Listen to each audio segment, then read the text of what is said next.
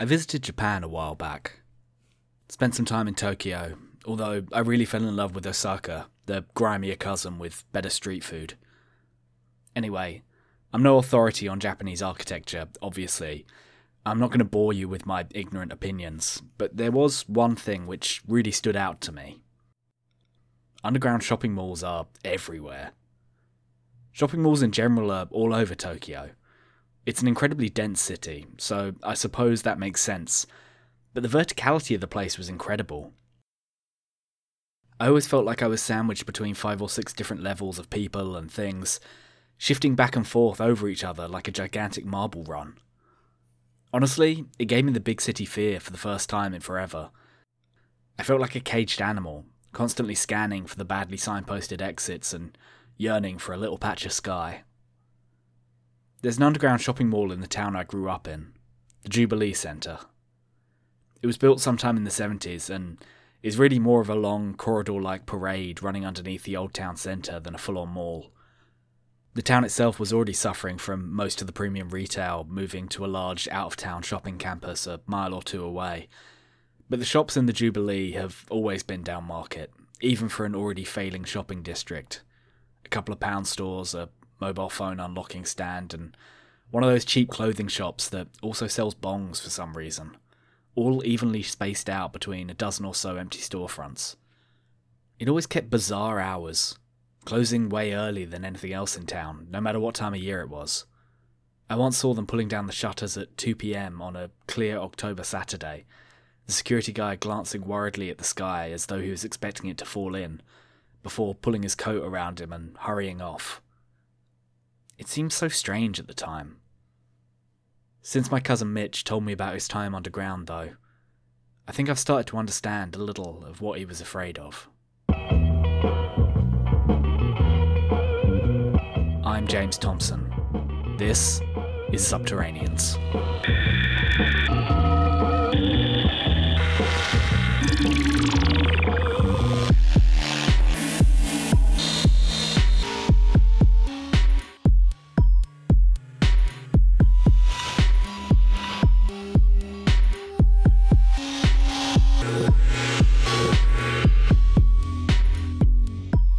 When I was a kid, I was terrified of shopping malls.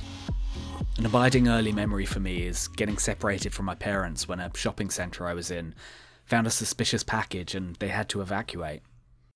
That memory looms strong in my subconscious, even though I'm almost certain I'm misremembering events one way or another, since I was so young at the time.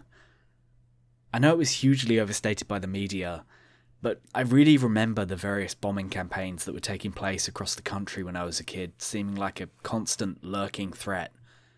Not necessarily a mortal one, but definitely one that would make me cry and cling to my parents. That sense of paranoia, fostered by rabid media speculation, meant that shopping mall culture, a staple of the American suburban fantasy, had a much more stuttering, uncomfortable start in the UK.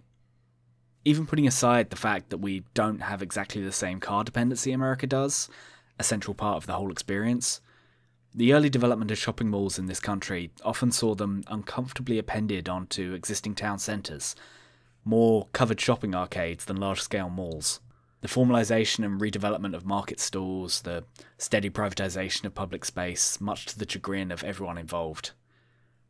The combination of 90s bomb scare paranoia and opposition to gentrification meant that a lot of them stood empty for years, irregularly guarded and much less profitable than their owners had hoped. I had an older cousin, though, who took full advantage of this in-between stage of shopping mall development. He was part of an underground rave crew, and I use the word crew there in the strictest sense. From my impression of them, it was mostly a bunch of sound system nerds who had found a way to make their hobby attractive to girls. My cousin Mitch had always loved being part of the technical team on theatre productions in secondary school, and the work he did for the 90s party scene was really just an outcropping of that. He dressed like stage crew at basically all times, black on black with a mag light and a multi-tool strapped to his waist. And even though he loved music and went raving almost every weekend, I'm pretty sure he spent most of his time on the technical stuff, keeping the electricity running and monitoring the police radio scanner to avoid getting raided. I need to pause for a moment and let you know that Mitch was, to me, literally the coolest person in the entire universe. Not only did he go out to cool adult parties in his whizzy little 90s Fiesta, he also had a bunch of keyboards and music gear kicking around, which he'd let me play with. Sometimes he'd record mixtapes for me, at my insistence, which were usually a strange combination of jungle, hard house, and 70s electro psychedelia for some reason. He'd had a rough childhood, bouncing between foster homes for a bit until my aunt and uncle took him in at 13, and he dropped out of school 3 years later to work in a music studio, which led him, eventually, to the rave scene. He knew about the deserted underground shopping parade in my hometown. Hell, he knew about every covered shopping parade in and around the city, and he had spare keys for most of them, slipped to him by a minimum wage janitor or a bored guy who worked at Woolworths. There is bread and butter for rave locations. Well insulated, plug points everywhere, multiple exits, wipe clean floors, even public toilets sometimes.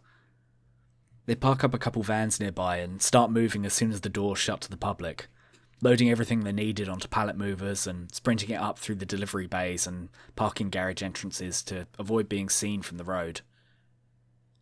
Invites had to be passed out to their VIP list by answering phone, so they'd flip a coin at the start of each night to decide whose job it was going to be to man a nearby phone box and call the 200 or so names they collected in a big Technicolor binder they called the Neon Pages. Mitch first got involved in the scene at the tail end of the 80s, but he kept at it right up until 1997. This meant he was there right the way through the moral panic about party drugs and the 1994 Public Order Bill, which led to draconian police crackdowns against raves across the country. He still worked in the nightlife industry for a while after that, but something caused him to drop out of the illegal rave scene entirely in 1997. He didn't tell me about it for years after, but something sinister was lurking in those underground streets. Something worse than the police, worse than the drug dealers, worse than the guard dogs and private security. It all started in the Wandsworth Centre in 1995.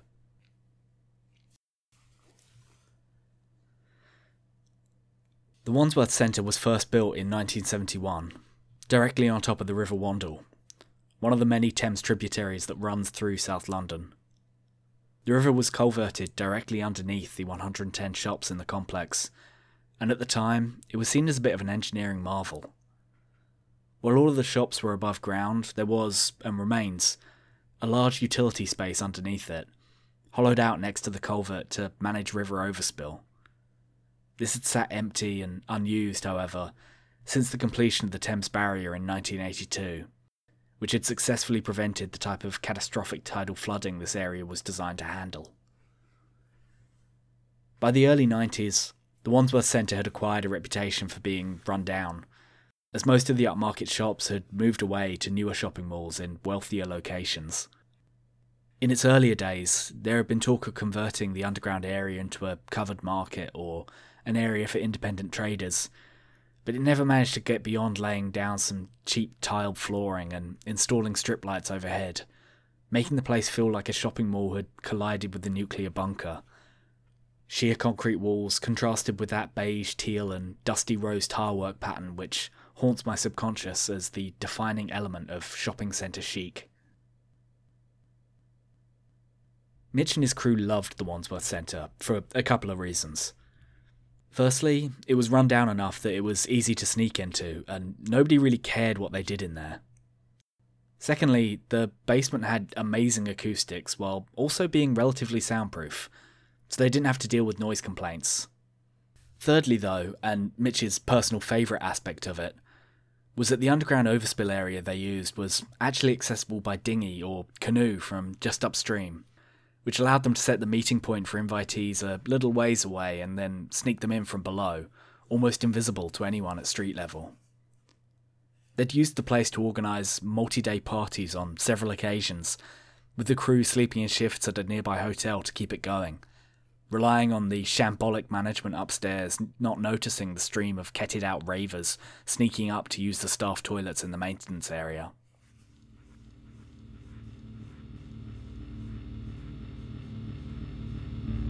they needn't have worried too much. Long before rave culture started crawling in through the cracks in capitalism's megachurches, the Wandsworth Centre had felt like a site where the barriers between alternate presents were thin. The departure of the anchor shops, the industry term for the big department stores which form the backbone of any major mall, coincided with an increase in unexplained events reported by staff and shoppers.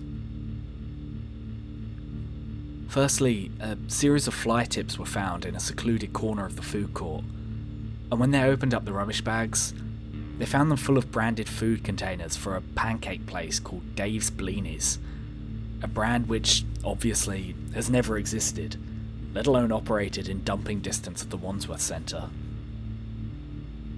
After that came the disorientation. This symptom was harder to track, but maintenance staff and shop workers started to get lost inside the mall. It's really not that huge a place, but some reported walking for hours past endless, repeating rows of shops, desperately trying to find an exit, but unable to reach out to anyone else in the mall. This was mostly logged in attendance records, when they were disciplined for arriving late for shifts, but CCTV from the front of one of the electronics shops does show the same employee passing it, going in the same direction, 7 times in a row on a busy Saturday afternoon.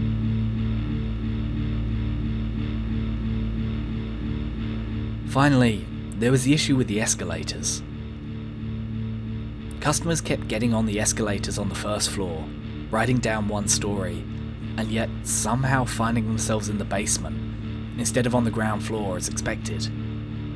This was the most serious issue yet, as far as management were concerned, since the basement was technically off limits to customers and only accessible by a back staircase through the maintenance area. Nonetheless, it happened frequently enough that they started leaving the door propped open with signage directing people to the exit. It was through one of these prop doors in 1995 that Mitch first discovered the underground part of the Wandsworth Centre, and which made it a regular fixture on the rave circuit for the next 2 years. These incidents were actually much more common than they might sound. In the course of researching this episode, I discovered 5 different shopping streets, all with an underground element which reported similar time-space anomalies at around this time. My cousin Mitch knew all about these anomalies, used to call them portents, and he kept track of them in a table in the back of the Neon pages.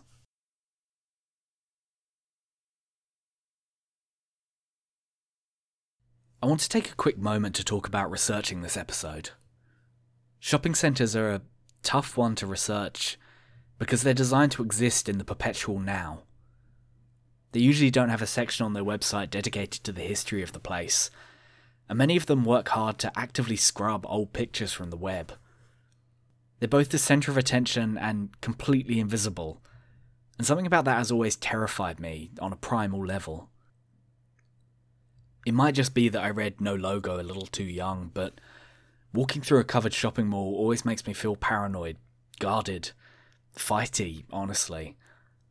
It's the exact opposite set of emotions to those which they set out to make you feel, but the calculated cynicism of every design choice is anathema to what I enjoy about cities. Clean floors to keep your eyes up and on the merchandise, temperature regulated to make you comfortable, help desks and maps, wide open spaces so nobody can lurk, bright lights and soothing music. I like my city with a little bit of lurking though. I like alleys, I like broken paving slabs, I like potholes and puddles and chipped brickwork. I like strong crosswinds, busted pavements, rain and snow and tattered posters for circuses that left town 3 weeks ago, and tipped over bins and overgrown planters and crumbling facades and discarded kebabs and all the messy detritus that keeps a place alive. I've memorised the crisscross scar tissue of replaced tarmac along the road I walk between my flat and the tube, in all its uneven, mismatched glory, the roots of a colossal street tree protruding through it a couple of metres from my door. I adore it. It's beautiful to me. I hate walking through the sterile digestive system in the belly of these huge machines of capitalism, at all times visible and monitored and clean and digitised. It feels like living in the cancelled future, prospects deleted, no weeds growing through the cracks in the pavement, a one-way cultural transfer that buries me and everything I love beneath it. Part of what drew my cousin Mitch to shopping malls as a venue in the first place was, beyond the convenience, it felt like an opportunity to talk back to a culture which was trying to destroy him. It was part of that 90s wave of end-of-history cultural resistance. Folks who watched the fall of communism and were left contemplating the terrifying prospect of infinite capitalism. A better world is no longer possible. It's this or nothing. Things can only get better. But they won't.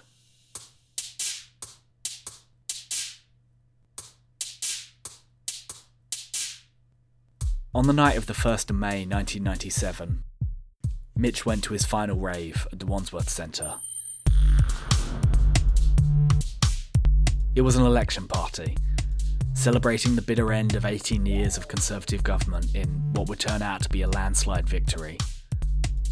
Tony Blair had severed the link between the Labour Party and the unions, clearly marking himself as a much more right-wing candidate than some of the previous leaders. But he also managed to walk that magic eye line of substanceless platitudes that's been the calling card of spineless centrists right up through Obama and beyond. Obviously, the party was incredible. I've never gotten to experience an electoral win as an adult in the UK, and this one was momentous. It's impossible to overstate how unpopular the Conservatives were, let alone how much damage they'd done to the country over the previous 2 decades. Even the dour leftists were ready to take what they could get. It was early enough in the neoliberal consensus that some of them believed they might be able to push Blair left on some issues. We all know how that ended, but I'd have been partying too, honestly. Mitch had been seeing more and more portents at events leading up to the election, logging them diligently in his little table. A flock of birds manifested outside an underground WH Smith's in Slough. A door connecting a sub-basement on Charing Cross Road to a rooftop the next street over appeared, and then abruptly disappeared after exactly 7 uses. A police raid, which should have caught the whole crew in Tottenham, was held up for 3 hours after getting lost on what should have been a 5-minute walk through the mall to get to them. Even though that last one had worked out in their favour, Mitch was uneasy, sensing the end of an era closing in around him, holding within him that spiritual malaise that accompanies the end of one type of world and the start of something new.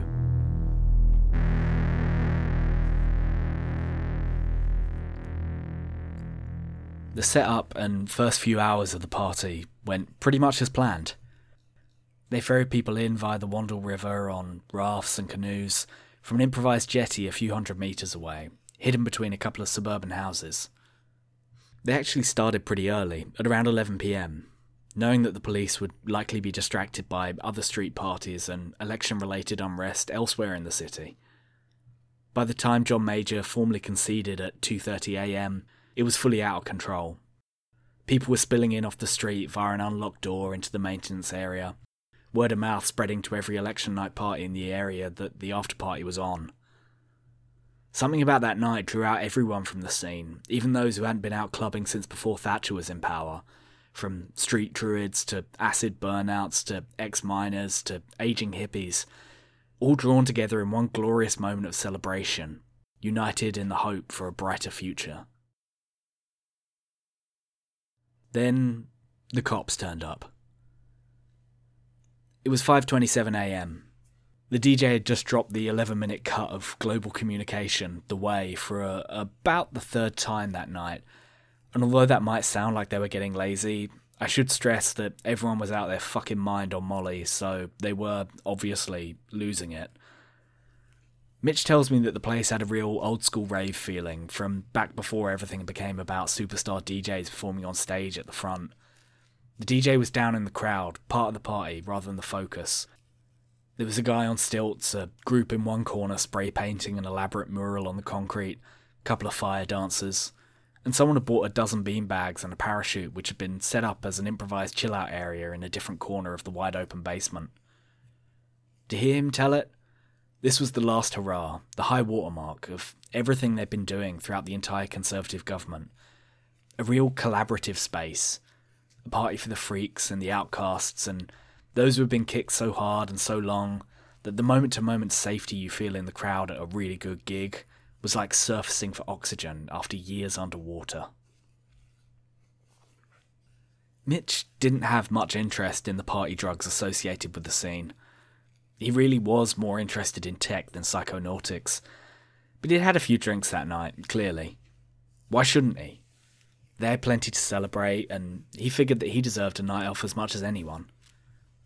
That explains why he wasn't listening to the police scanner when the riot vans turned up.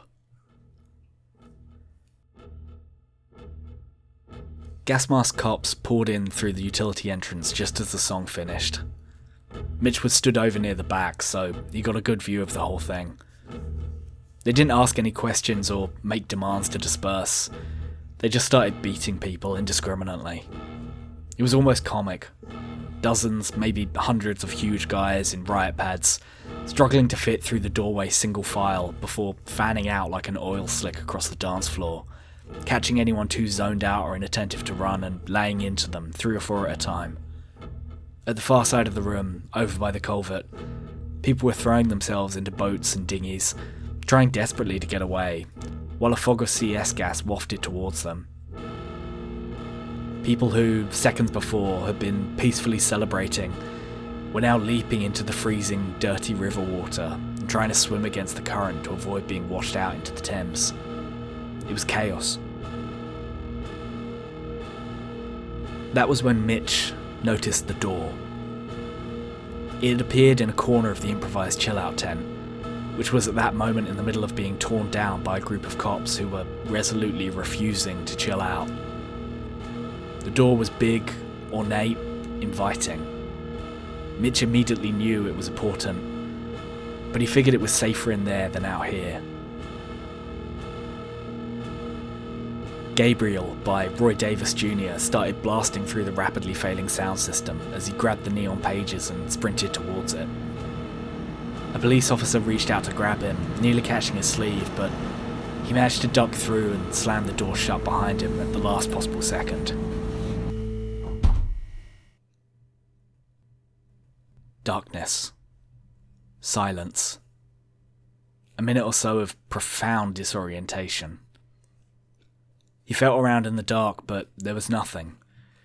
Whatever door he came through was no longer there. Then...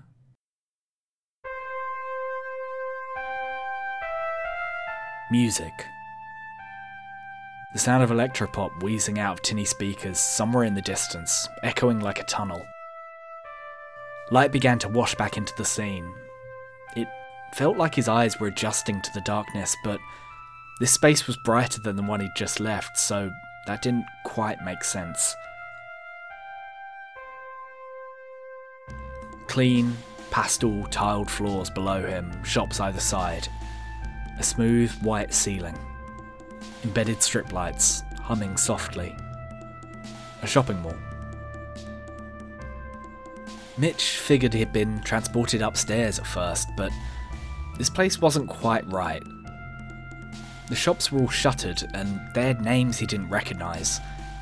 More accurately, names he couldn't even read. They weren't in a different language necessarily. His eyes just slid off them whenever he tried to look too close.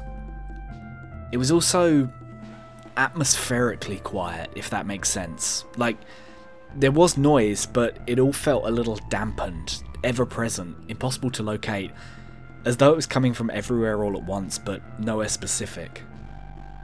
The music felt like something was pushing into his ears, like the pressure change you get in your sinuses when an aeroplane takes off.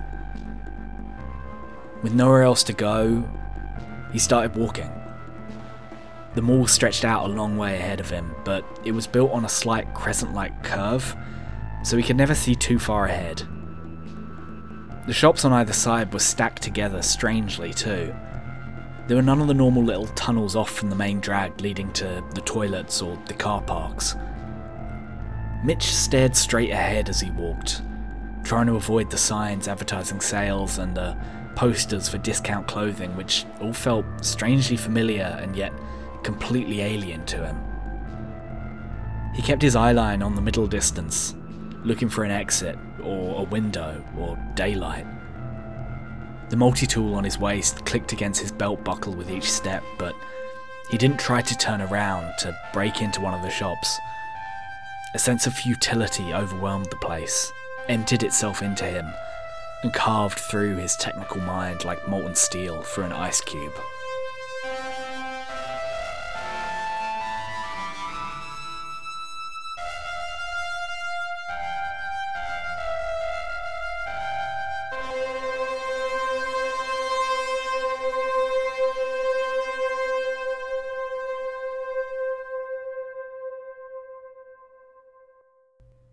I could tell you he walked and walked, searching fruitlessly for the exit.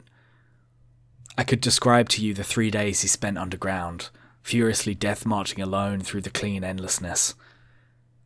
I could describe how, the further he walked, the more he became aware that he was trapped in a huge spiral, gradually turning in on itself, undifferentiated, without exit, without opportunity, and without change.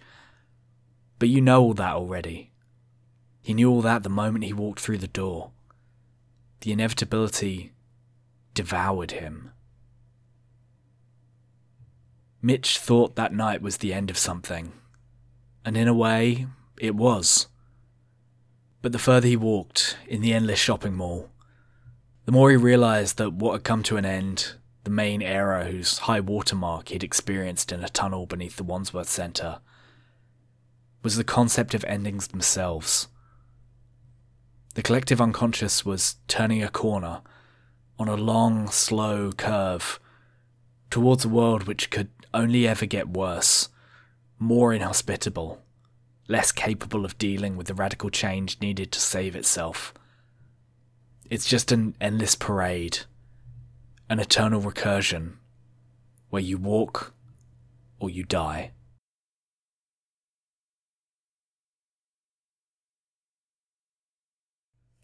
Mitch never escaped that place in his mind. After 3 days of walking without food or rest, he just blinked and found himself back above ground, somewhere near Streatham, with the sun in his eyes.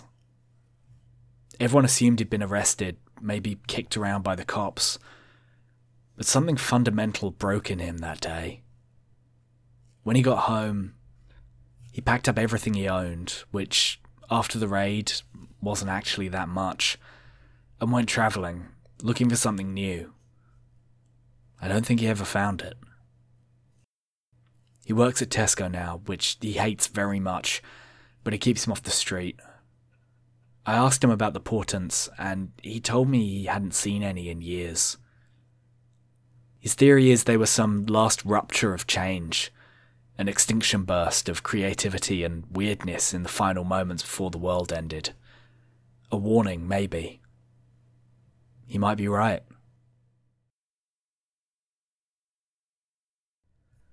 A door has started growing in the wall of my flat. I can trace the outline with my fingers, just barely visible to the naked eye, but it's definitely there. I started leaving things in front of it. Little drawings, bits of food, a tube of hand sanitizer. Whatever feels right. They disappear in the night, while I'm asleep. I hope it opens soon. I don't know how much further I can walk.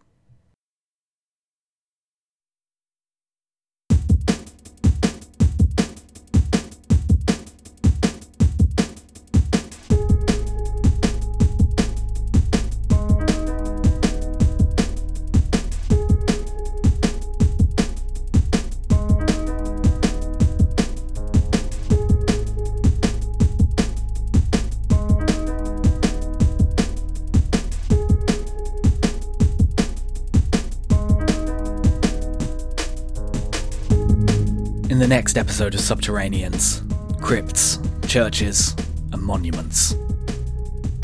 I've been James Thompson. You can reach me at Subtopod on Twitter or by email through subtopod@gmail.com. If you're enjoying this series, please subscribe and rate on the Apple Podcasts app, since it really helps getting my name out there. You can also subscribe on Patreon, where you can get access to transcripts, bonus episodes, and behind-the-scenes info from £5 a month. That's patreon.com/Subtopod. Special thanks to my £10 and above subscribers, Kieran and Alex, who are the water and the well. Drink full and descend. Thanks for listening.